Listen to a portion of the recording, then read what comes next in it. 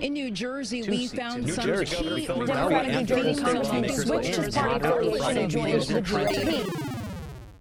Welcome to this week's episode of Jersey Matters. I'm your host, Mike Perino. And I'm Casey McLean. This week, we're going to, once again, give you an update on the coronavirus. After that, we're going to talk about, is a quarantine coming for Floridians who decide to come to New Jersey? We'll talk about that.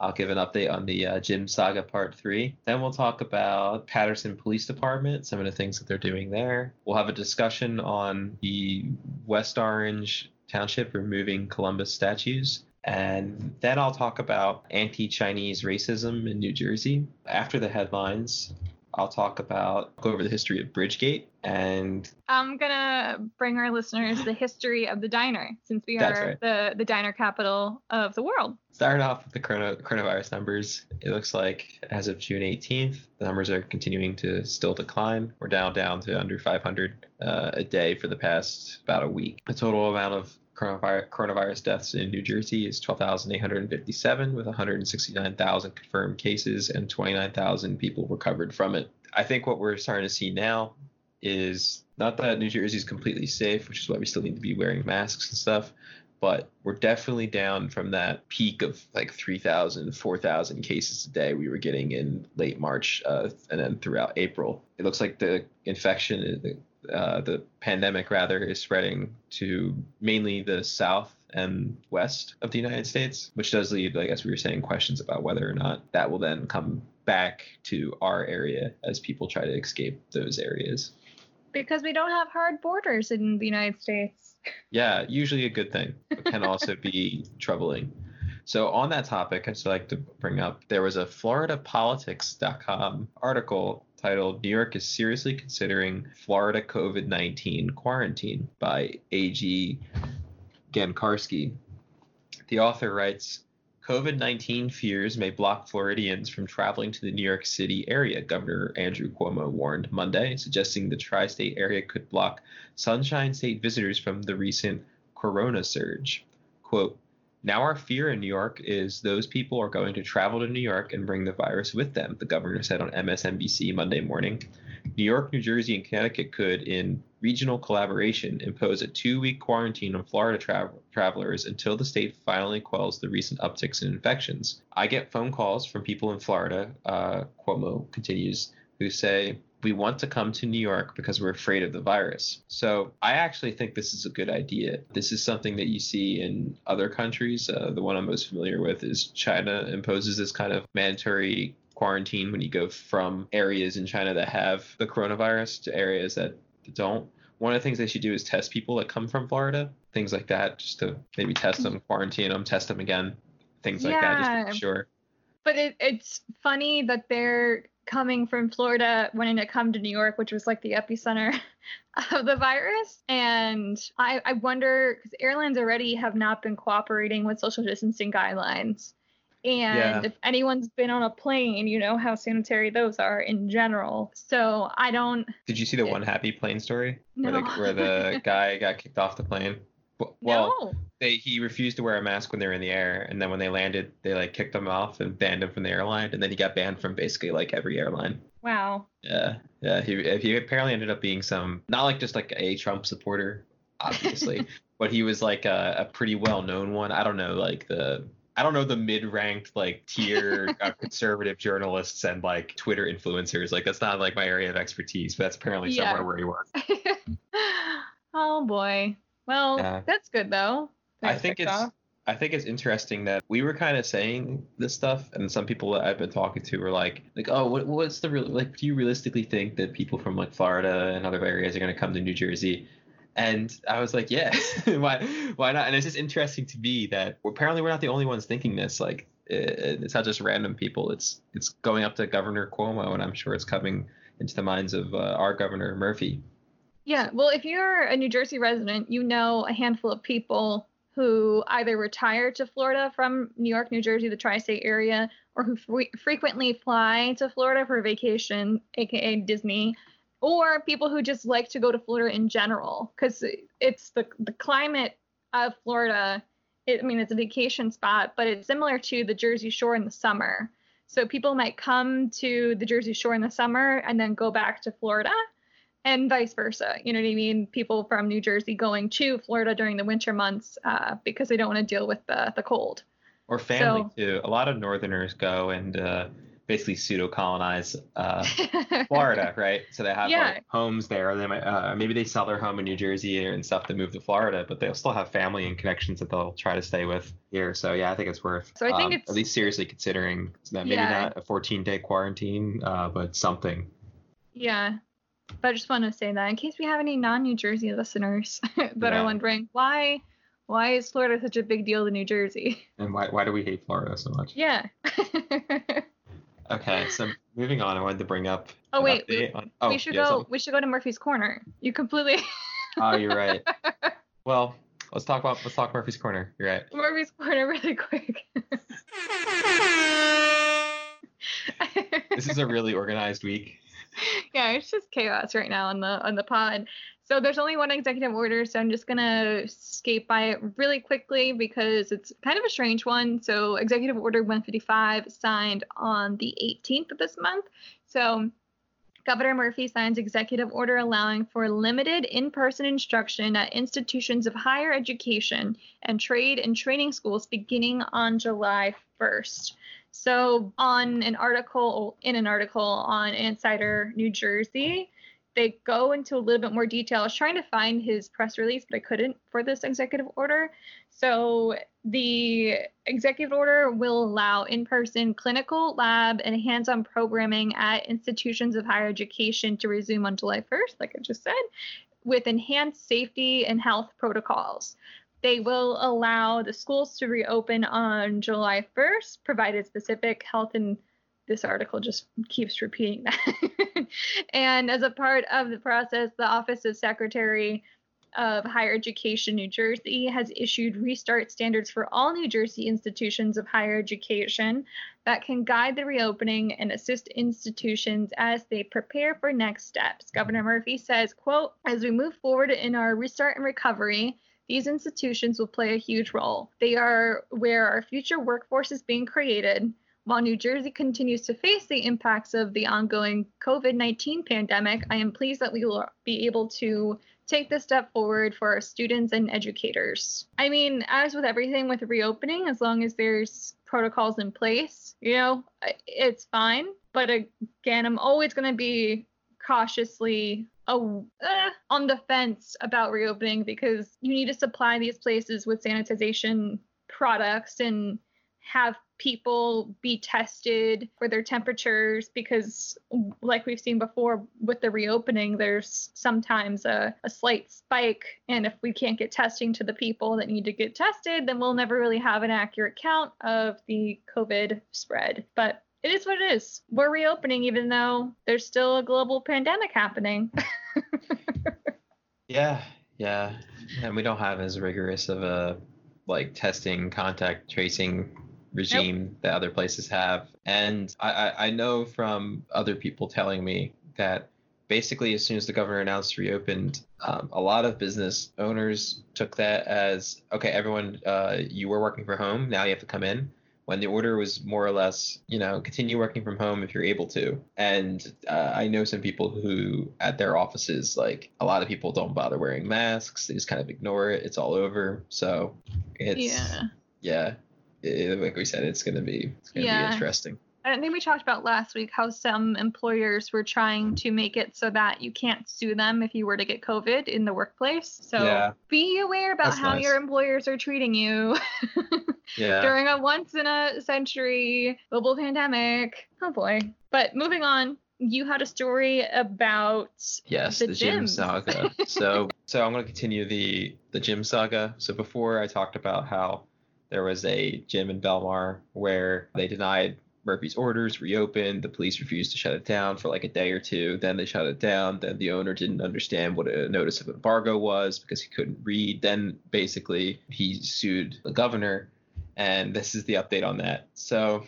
I'm reading from 6 ABC News. They report a federal judge has declined to allow a Southern New Jersey gym to reopen as it continues a constitutional challenge to the state order that shut down businesses deemed non-essential in order to help stem the spread of coronavirus. U.S. District Judge Robert Kugler on Friday denied a temporary restraining order sought by the owners of the gym. The suit accused Governor Phil Murphy of having arbitrarily deemed some businesses essential while declaring others, such as gyms, non-essential.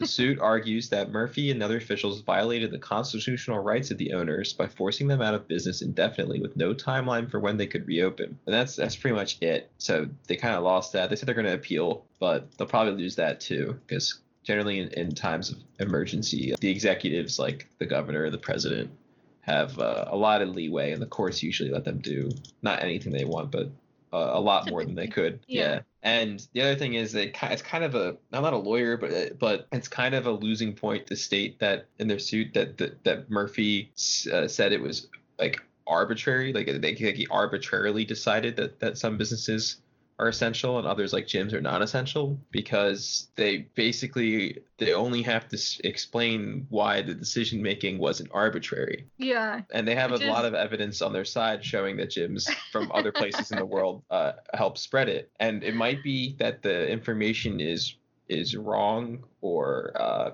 incomplete, or we still need more data to show how much, if at all, gyms spread this stuff.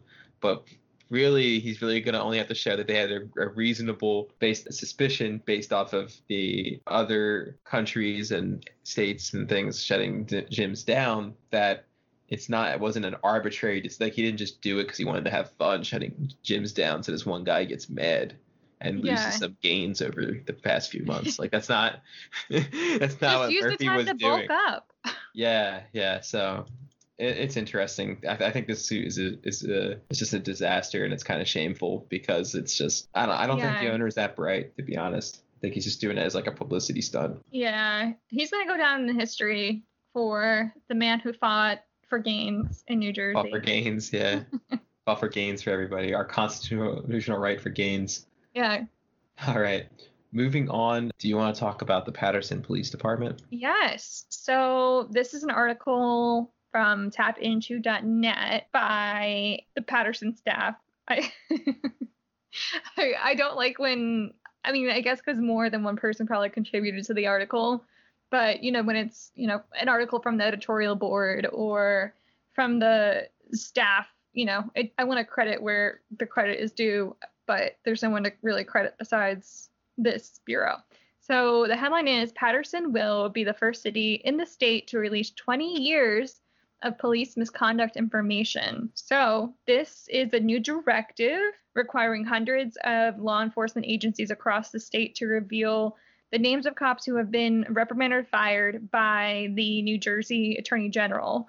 And the mayor of Paterson announced that the police department will publish a list of all current or former police officers who have been fired, demoted, or suspended for more than 5 days due to a disciplinary violation in the past 20 years. So there will be a full list of names along with a summary of the violations, and it will be published no later than July 15th, 2020. Do you know if it's going to be online? Like, or is it like one of those, it's published, but you have to like request the documents? Yeah, the article is not saying I imagine it's going to be online. I would hope so, and I would hope that it is like a searchable database, you know what I mean, with like a filtering function. Yeah. Because as we've talked about before, if you commit not necessarily a crime, but like a violation, if you get disciplined, or fired, you can technically still be a cop in another town or another state. So if it's not searchable and easily access that information, then it's going to be kind of falling on deaf ears if you're not able to really put that information to work and really analyze that data. So this is good news. And New Jersey, doing something good with everything that's going on in the news about police violence and police reform and defunding the police. This is a technique that you'll be able to comb through this information and really put it to work if it's accessible. And this is going to be the first, and I hope it's not going to be the last, because this is a good move for I agree. New Jersey. Yeah. Did you want to talk about the West Orange as well? following the trend in national news, New Jersey is not going to be untouched with the revolutionary moment that we're all experiencing. And this is an article from NewJersey.com from Amy, her parents' Ski. That's as good as it's going to get, Amy. I'm sorry. But the title of this article is West Orange will remove Christopher Columbus Monument, a quote symbol of hate and oppression. So as everyone knows, there's been a rise of statues being toppled across the country, and New Jersey is going to be, I think there's been a few monuments that have been taken down already by protesters. So this is basically an olive branch from the local government to the protesters, recognizing that the residents want the statue taken down. And the mayor of West Orange said, quote, "The legend of Christopher Columbus does not match the true history. And today, the man, the statues, the monuments celebrating his life are a divisive and symbol of hate and oppression and cannot remain as a part of our community." So there was the widespread call to remove statues and monuments. And this has come with the rise of the protests across the country and in New Jersey in particular, following the killing of George Floyd at the hands of Minneapolis police.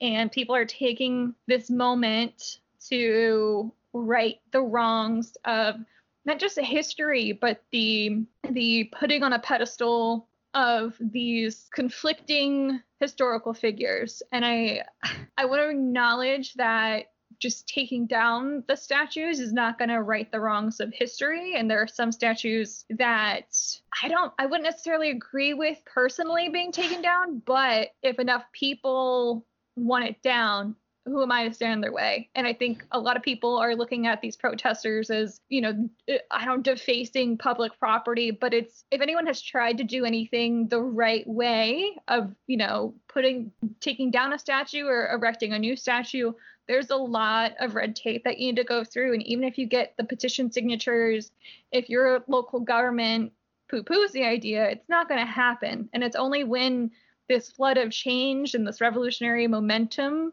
comes that you can actually physically take down the statue, and no one's gonna re-erect that statue.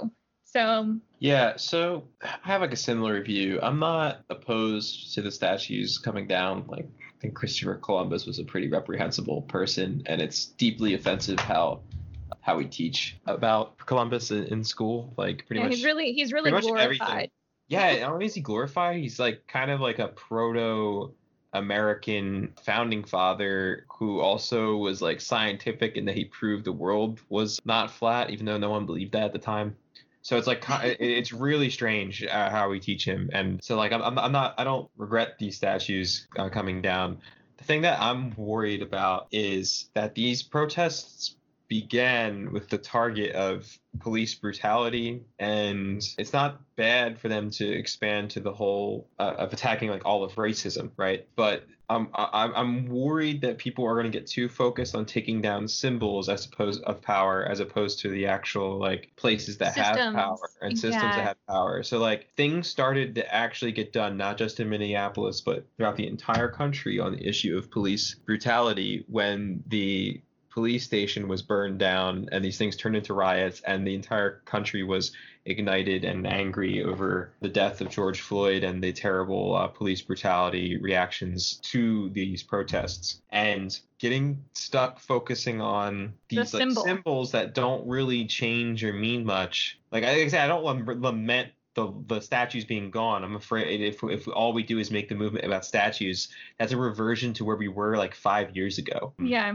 But the good thing is it doesn't seem like that's the case in most areas. It seems kind of like people are focusing on the police brutality and then a statue's there and they're let's take the statue down. So it's that's good if most of it is like that. But again, I'm always just worried that we're gonna get sidetracked and get easily co-opted into a kind of complacent, attack the symbols, be happy that JP Morgan hires 3 new people of color or something like that, and then we say we won against racism again. And It's like, but I think a lot of people have that fear too. So I think a lot of people in the movement too have that fear, which is good. That means we're like learning lessons from the struggles in the past. Yeah, and I think it's a message we try to hit home every episode when we review or cover any kind of update in the protest movement that's happening right now, how it affects New Jersey. And it seems like culturally New Jersey, for the most part, is very diverse and don't want to say liberal. I want to say open-minded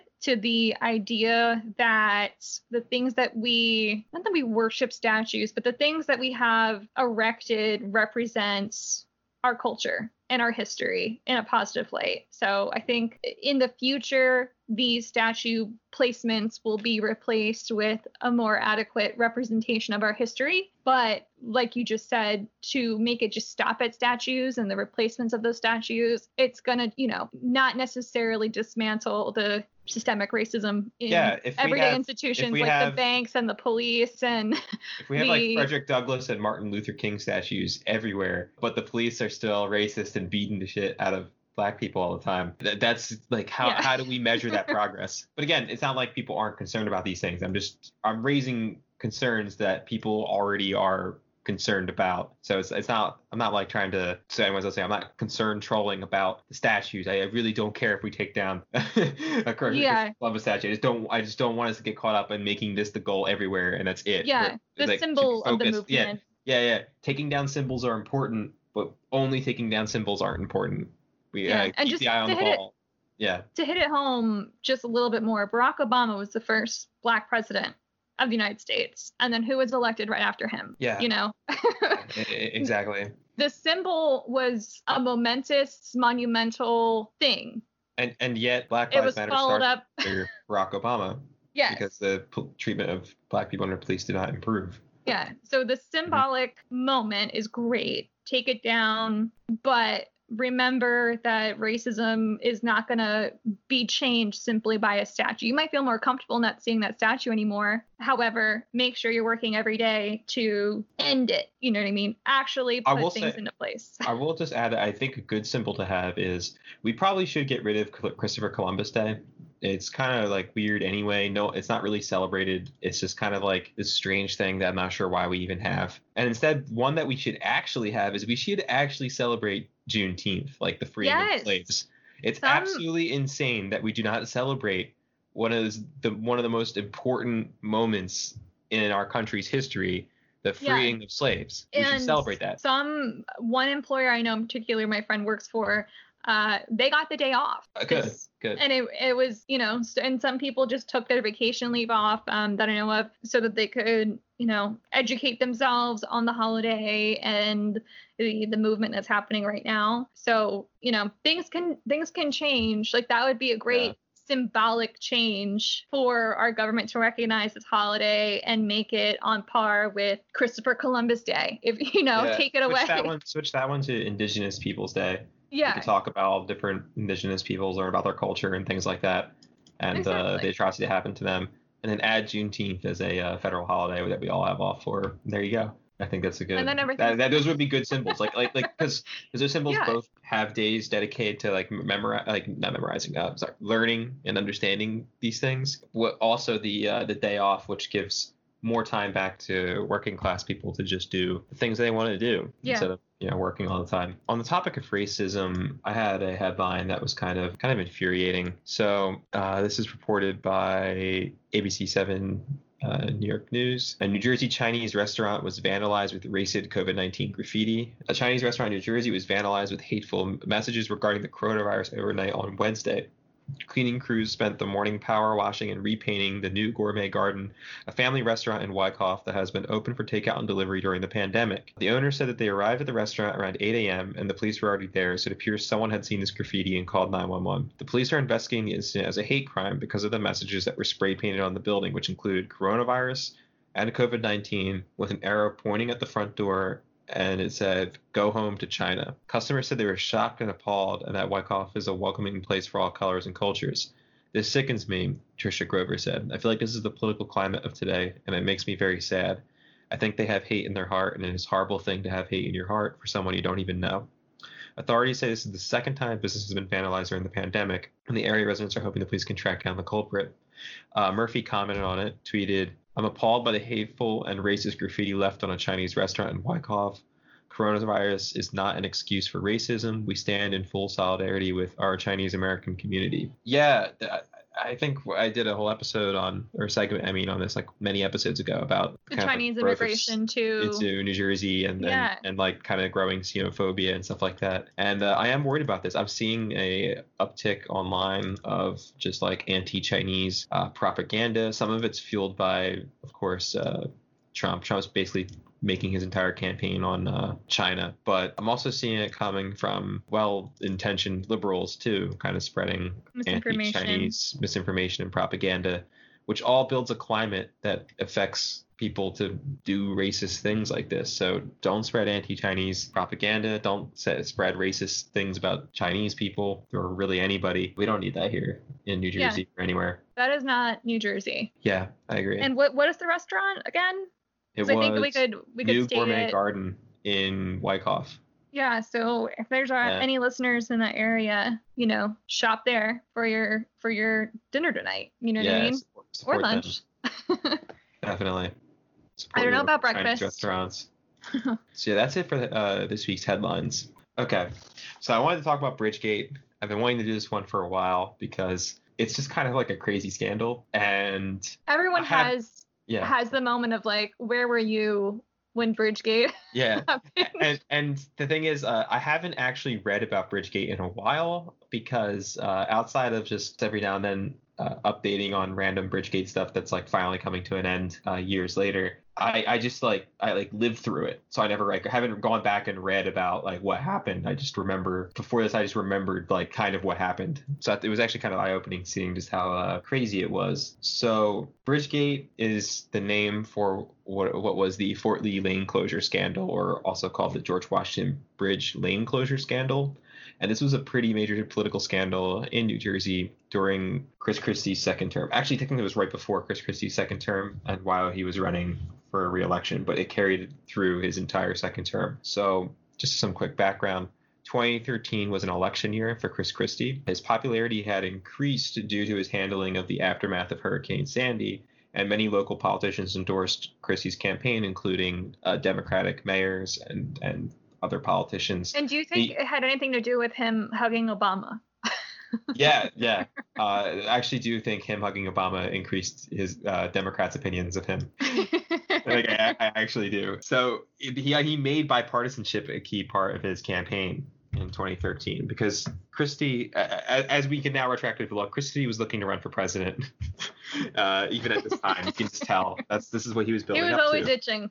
You don't start stressing a bipartisan background unless you're running for president in a state that's like all Democratic controlled anyway. So you get all these local politicians endorsing Christie's campaign, but Fort Lee's Democratic mayor Mark Sokolich did not endorse Christie, and it's widely understood that the George Washington Bridge lane closures occurred as an act of political revenge for Mark Sokolich's failure to endorse Chris Christie's re-election campaign.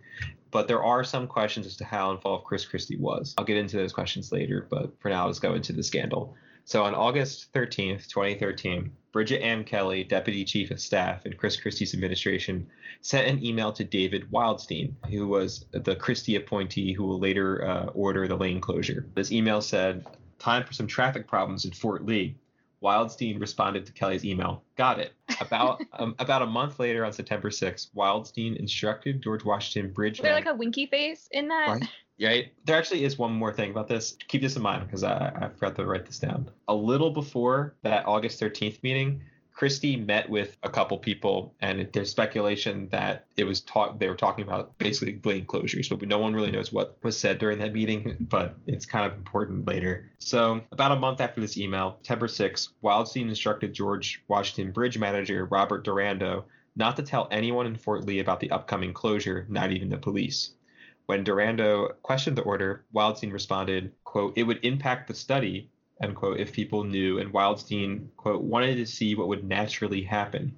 This is the cover that the main criminals, Bridget Ann Kelly and David Wildstein, would use for the lane closures. They basically were telling people that it's some study that they were doing. On Monday, September 9th, 2013, right before the morning rush hour, 2 of the toll lanes on the Fort Lee side of the George Washington Bridge were closed. David Wildstein ordered these closures without notifying either the Fort Lee government or the police. The resulting traffic jams caused much delays. The traffic jams delayed paramedic response times, which included an emergency call for a 91-year-old woman, Florence Genova, who died of cardiac arrest. Her daughter was asked about this, and she said that she doesn't want to attribute the death for any political cause because her mother was 91 years old. But you really can't say what would have happened if their ambulance was able to get there in time and all that kind of stuff. So it's worth thinking about. And plus, this will play into a lot of things later. So a Huffington Post article described the traffic jam. Quote, new emails released by the New Jersey State Assembly give more details of residents panicking beginning the morning of September 9th and lasting until the lanes were reopened on September 13th. No one in Fort Lee was given any warning of the lane closures, meaning they were completely unprepared for the chaos. People were late to work. The police department was forced to direct traffic instead of responding to emergencies. There was an accident involving a school bus, and one exasperated resident threatened to take his complaint all the way to the White House.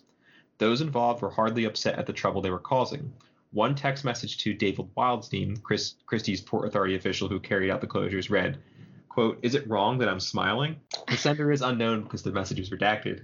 It took one man at least 1 hour and 45 minutes to go from his home to work, which was only a distance of 6 miles. That's crazy. After a few lane closures, Port Authority officials were being told that the lane closures threatened public safety. Per the New York Daily News, quote, a September 9th email to Port Authority executives Bill Baroni and David Wildstein laid out the life-threatening situation created by the punitive morning rush hour lane closures at the world's busiest bridge. I'm quoting from it. Wanted you both to have a heads up. Peggy Thomas, borough administrator, called me regarding the increased volume and congestion, wrote Port Authority employee Tina Lado. She mentioned that there were 2 incidents that the Fort Lee Police Department and EMS had difficulty responding to, a missing child later found and a cardiac arrest. If there's anything you need me to do, let me know. The Wikipedia article details the extent to which planners at the George Washington Bridge closing had gone to ensure that the lanes remained closed. So they wanted to make sure that, after they forced the lanes to be closed, that they weren't just opened up the next day. So at the federal trial of Baroni and Kelly, Fort Lee Police Chief Keith Bendel testified that he had reached Durando on that Monday, who asked for a meeting not at the Port Authority office, but in a nearby municipal parking lot. Quote, I thought it was cloak and dagger. Durando spoke of the traffic study, and Bendel demanded its ending, citing the various safety problems. Quote, I told Durando bluntly that if anybody dies, I'm going to tell those people to sue him and everybody at Port Authority. A nervous Durando told Bendel that Sokolich should contact Baroni and added that, quote, if anybody asked if this meeting occurred, Durando would deny it.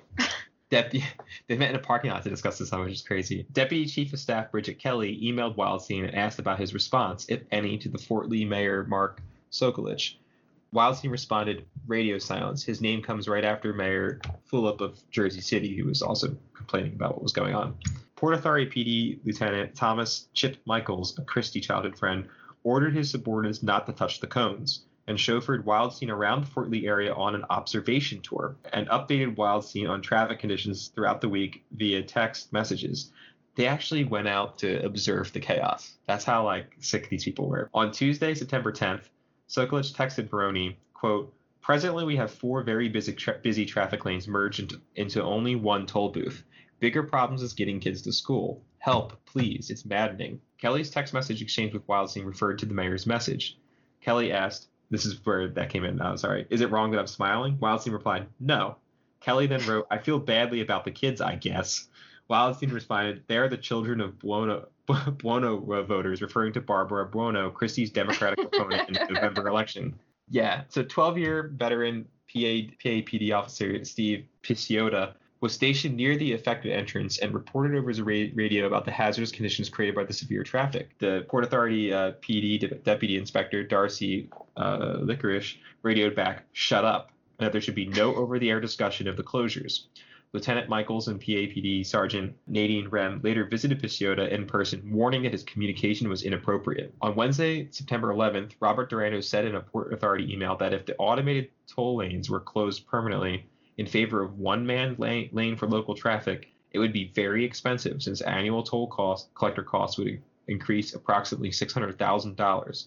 This would have covered overtime as well as stationing reserve employees when a scheduled toll collector was not able to work.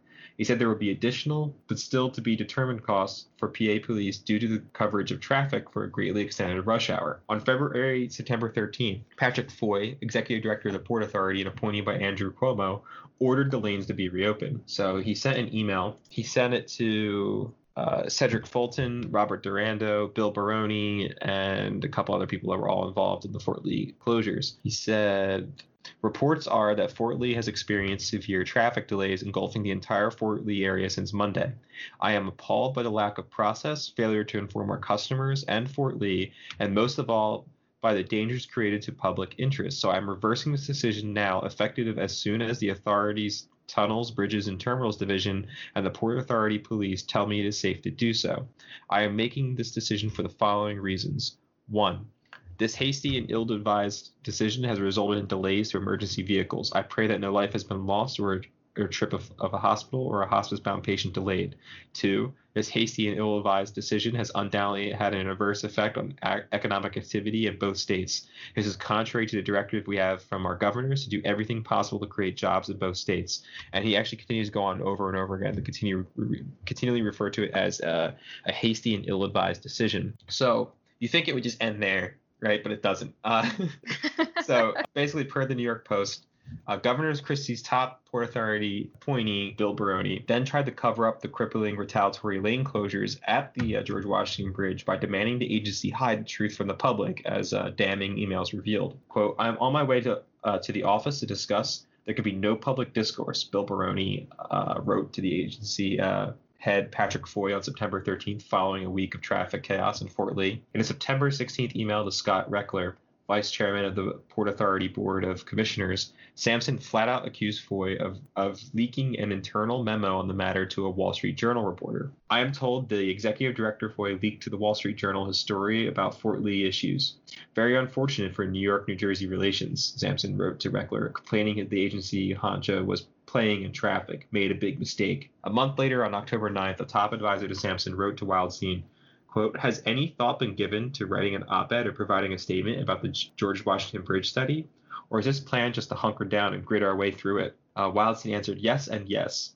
Baroni's no public discourse email was copied to Lisa McSpadden, PA's Cuomo-appointed public relations head, who quietly departed from the agency without explanation on January 2nd. So sketchy. Everything's sketchy. So Foy would later testify that Baroni met with him 2 times on that Friday, pressing for reinstatement of the closure, saying it was, quote, important to Tretton, or else Tretton would call, which Foy understood to mean Christie's office.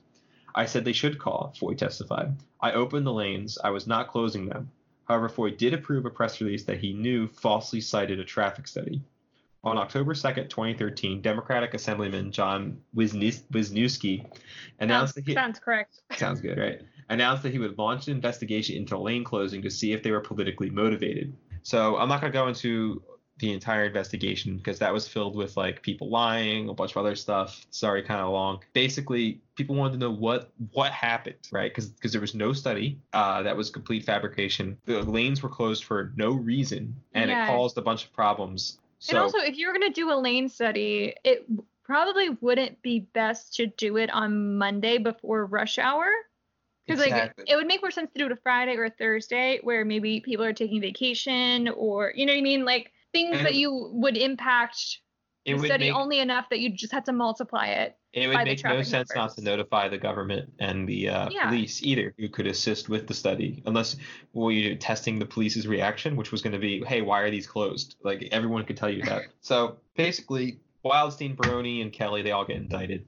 And these May 2015 indictments contend that the lane closures were political retribution against Fort Lee Mayor Mark Sokolich, who didn't support, as I said, Christie in his 2013 New Jersey governor election. Sokolich initially claimed that he was asked for an endorsement once in the spring of 2013, mere months before August, and mere months before that email I referenced where they said time for some traffic problems in Fort Lee. The May 2015 indictment, citing text messages between Wildstein, Baroni, and Kelly, contended that the lane closures were designed to have maximum impact upon motorists in the city of Fort Lee.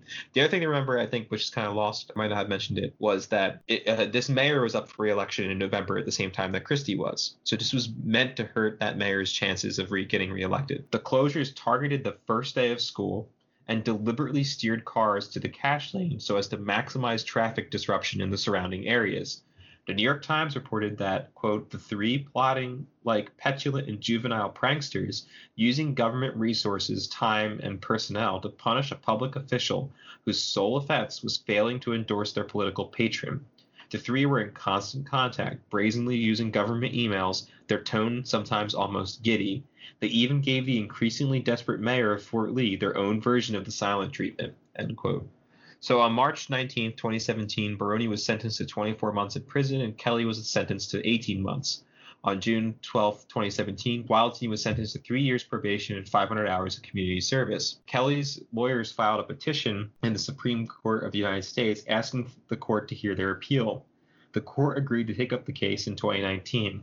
The oral argument was held on January 14, 2020. Observers to the court stated that they felt the justices were sympathetic to Baroni and Kelly's side, questioning the broadness of the fraud charges the two were convicted on. On May 7, 2020, the court ruled unanimously to overturn the conviction. The Supreme Court held that Baroni and Kelly, for no reason other than political payback, reshuffled the lanes on the George Washington Bridge. Justice Elena Kagan wrote that the move jeopardized the residents of Fort Lee, but concluded that, quote, not every corrupt act by state or local officials is a federal crime. And then there's one more thing to add, because you might have noticed I didn't mention Chris Christie's involvement at all in this whole thing, because there's like kind of a little debate as to how much he was involved. So a major part of this it's called the Gibson-Dunn Report, which is on January 16, 2014, Chris Christie's office hired the law firm Gibson, Dunn & Crutcher to assist with an internal review and cooperate with the U.S. Attorney's investigation into these lane closures. So basically, you could probably see where this is going. The report basically found that Christie had no prior knowledge of the George Washington Bridge closures and did not know why it occurred. It basically just blamed Bridget Kelly and David Wildstein for the Fort Lee lane closures. Yeah, so Christie hired a law firm, which then came up with the conclusion that the person that hired them did nothing wrong. Sketchy, right? Well, I'm not the only one that thinks so, and you're not the only one that thinks so. A Quinnipiac University poll found that was done at the time that 56% of New Jerseyans believe that the report was a whitewash, with only like 30% basically finding that they believing the report, and the rest were kind of like, I don't know, like sounds sketchy. So the political aftermath of this was basically Christie's reputation was tarnished, and this happened, like Bridgegate was a big thing that happened all throughout his second term. It also hurt his chances at becoming president because it was brought up during debates. And people forget this, but Christie was kind of seen as sort of like a rising star in the Republican Party because he was right wing. He was the establishment kind of liked him because he was the head of the governor of a Democratic state. So he has that kind of like bipartisan credentials that they like image. But this, in combination with the fact that he shook hands with Obama and wasn't as right wing as Donald Trump, is part of the reason why Christie did not end up becoming the nominee of the Republican Party. So I thought Bridgegate's wild. I mean, there's so much more I could have went into, but it's already pretty long. The investigation was filled with stuff where it kind of like really didn't get into what Christie did. There was a lot of Democratic Party members who were furious that Christie wasn't taken down with this either, because it's clear that he was involved. And it all comes back to that, like I said, that what was discussed during that day, that he met with the people who would later on to go do Bridgegate before that first email was sent out. The idea that Christie didn't know this was happening, I think, is ludicrous when it literally targeted somebody who was... What benefit would his underlings have in doing this? It could be just like they wanted to have the pat on the back. Because if anyone's had a terrible manager, you know that your manager's manager knows your manager's terrible. Right. So all the terrible things your manager does is going to be not a reflection on the manager's manager, but it's going to be a reflection on the manager or just on you because you're the employee and don't really have a say in anything. So I don't want to give him the benefit of the doubt. I want to say that maybe he is such a terrible person that his people thought it was okay to do something like this and believe that they wouldn't get any kind of reprimand for doing so. Because if it went well, then they would get the pat on the back. If it went bad, they'd fall on the sword. You know what I mean? So, Bridgegate. Yeah. Well, Mike, I'm going to tell you, if you're done with your segment. Yes, I'm finished. The history of the diner. So being that New Jersey is well known as the diner capital of the world, it came to me as a surprise that we weren't the first to have a diner. So we're not the birthplace, but in 1872, Walter Scott, he sold food out of his horse-drawn cart in Providence, Rhode Island. And he chose the location in order to serve food to the Providence Journal staff. So he just like brought his cart and his horse to the front of their building and then would serve them lunch. And the cart had windows on both sides of the wagon. So it was kind of like a walk-up service for his customers. And it's very similar to, I guess, like the food truck of our time. So the concept soon became popularized and more of these, lunch wagon style things started to spread throughout the Northeast. And as the popularity of the diners increased, the lunch wagon was transformed into a stationary diner. And in 1912, Jerry and Daniel O'Mahony and John Hanoff, Hanf, maybe Hoff, I don't know. Sorry, everyone. We don't pronounce things correctly here. They built the first lunch wagon in Union City. So they followed Walter's strategy of picking a location with heavy foot traffic. And Union City at the time was a major commuting location. So you had a few different bus terminals and I guess train stops were all stopping in Union City. So when people were commuting or transferring, they'd stop at the diner. This is where New Jersey first sparked the golden age of diner manufacturing. So today there's a number of different diner styles, but the original was kind of like a mobile home, which allowed for train tracks to run on either side. So it took up very little space and you could have a train track that ran alongside it and you'd have the stop. I think it's one of the most visual examples of that would be in Princeton. Have you been to that diner where it's a former a converted train car? And it sounds familiar, but yeah, I don't think I've been to it. Yeah, but you have train tracks that run alongside it, so you could stop there and take a break on your commute, have a meal, or you would be, living in Princeton, so you'd stop there along your way home or on your way to work for breakfast or stuff like that. So I stole a lot of this information from Wikipedia, credit. So I'm quoting, this is an exact quote from Wikipedia. So in the traditional diner floor plan, a service counter dominates the interior with a preparation area against the back wall and floor-mounted stools for the customers in front. Larger models may have had a row of booths against the front wall and the back at the ends. So everyone in New Jersey has seen a diner. So this is basically what the older, more traditional sense of a diner is. And a lot of diners have maybe started off that way. The Somerset Diner seems like it started that way and then expanded as they got more popular. But some diners have stepped away from this and they kind of look more like restaurants and not necessarily, that mobile home, train car style. And a few fun facts that I learned that I never really knew before researching this topic. So in the 20th century, most diners were owned and operated by Greek American immigrant families, which is why you see a Greek influence on most diner menus. So kebabs and gyros are traditionally, that's when the owner takes over a restaurant, they start to customize their menu to what they're familiar with. And it also ends up reflecting the culture of the area. So a lot more, as diners have changed hands over the years, you'll see more influence on the menu showing, either ownership changes or population demographic changes. So you'll see, Polish, Ukrainian, even you have the Jewish influence. So you have a lot of menus will standardly have matzo ball soup, and Italian Americans too. You see that influence with the whole pasta section. And now more than I've seen, because in the area I've been in New Brunswick, Somerset, I have seen the change in menus. So you have a heavy Latino, Mexican, Cuban presence in the area, and the diners are starting to reflect that. So you'll see a whole Mexican section on a diner menu, which wouldn't have been there before.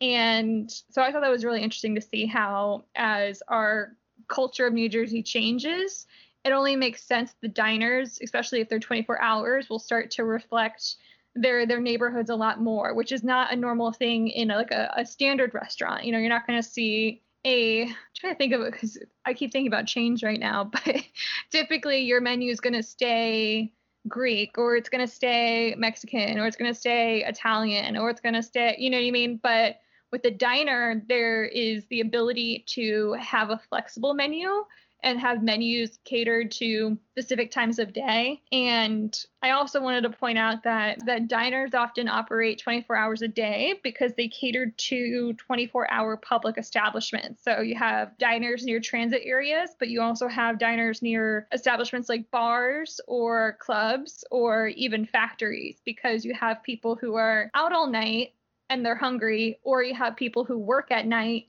and are going to be hungry. So it makes sense to have a diner and a menu that caters to the crowd in a way that normally, like, you wouldn't, you have breakfast all day, or you have like certain meals that, like, traditionally in like the sense of time, like you're not going to have like an open faced sandwich for breakfast. But if you're someone who works the night shift, when you're getting out of work in the morning, you're going to want to have like a dinner kind of meal, if that makes sense. So that also caters to why diner menus are so, I don't know, so complex, in that they have everything at all hours of the day because they serve people at all different times of day for their lifestyle, if that makes sense. But that's the whole history of the diner, and how New Jersey's demographics, ever changing, will always constantly be influencing what's on our menu in the diner. But Mike, do you have a favorite diner that you'd like to share a story about, and like why it's your favorite, or what you order at a diner? Because it's another standard New Jersey thing, is like, it's not just burgers and fries. Like, you can get. Yeah,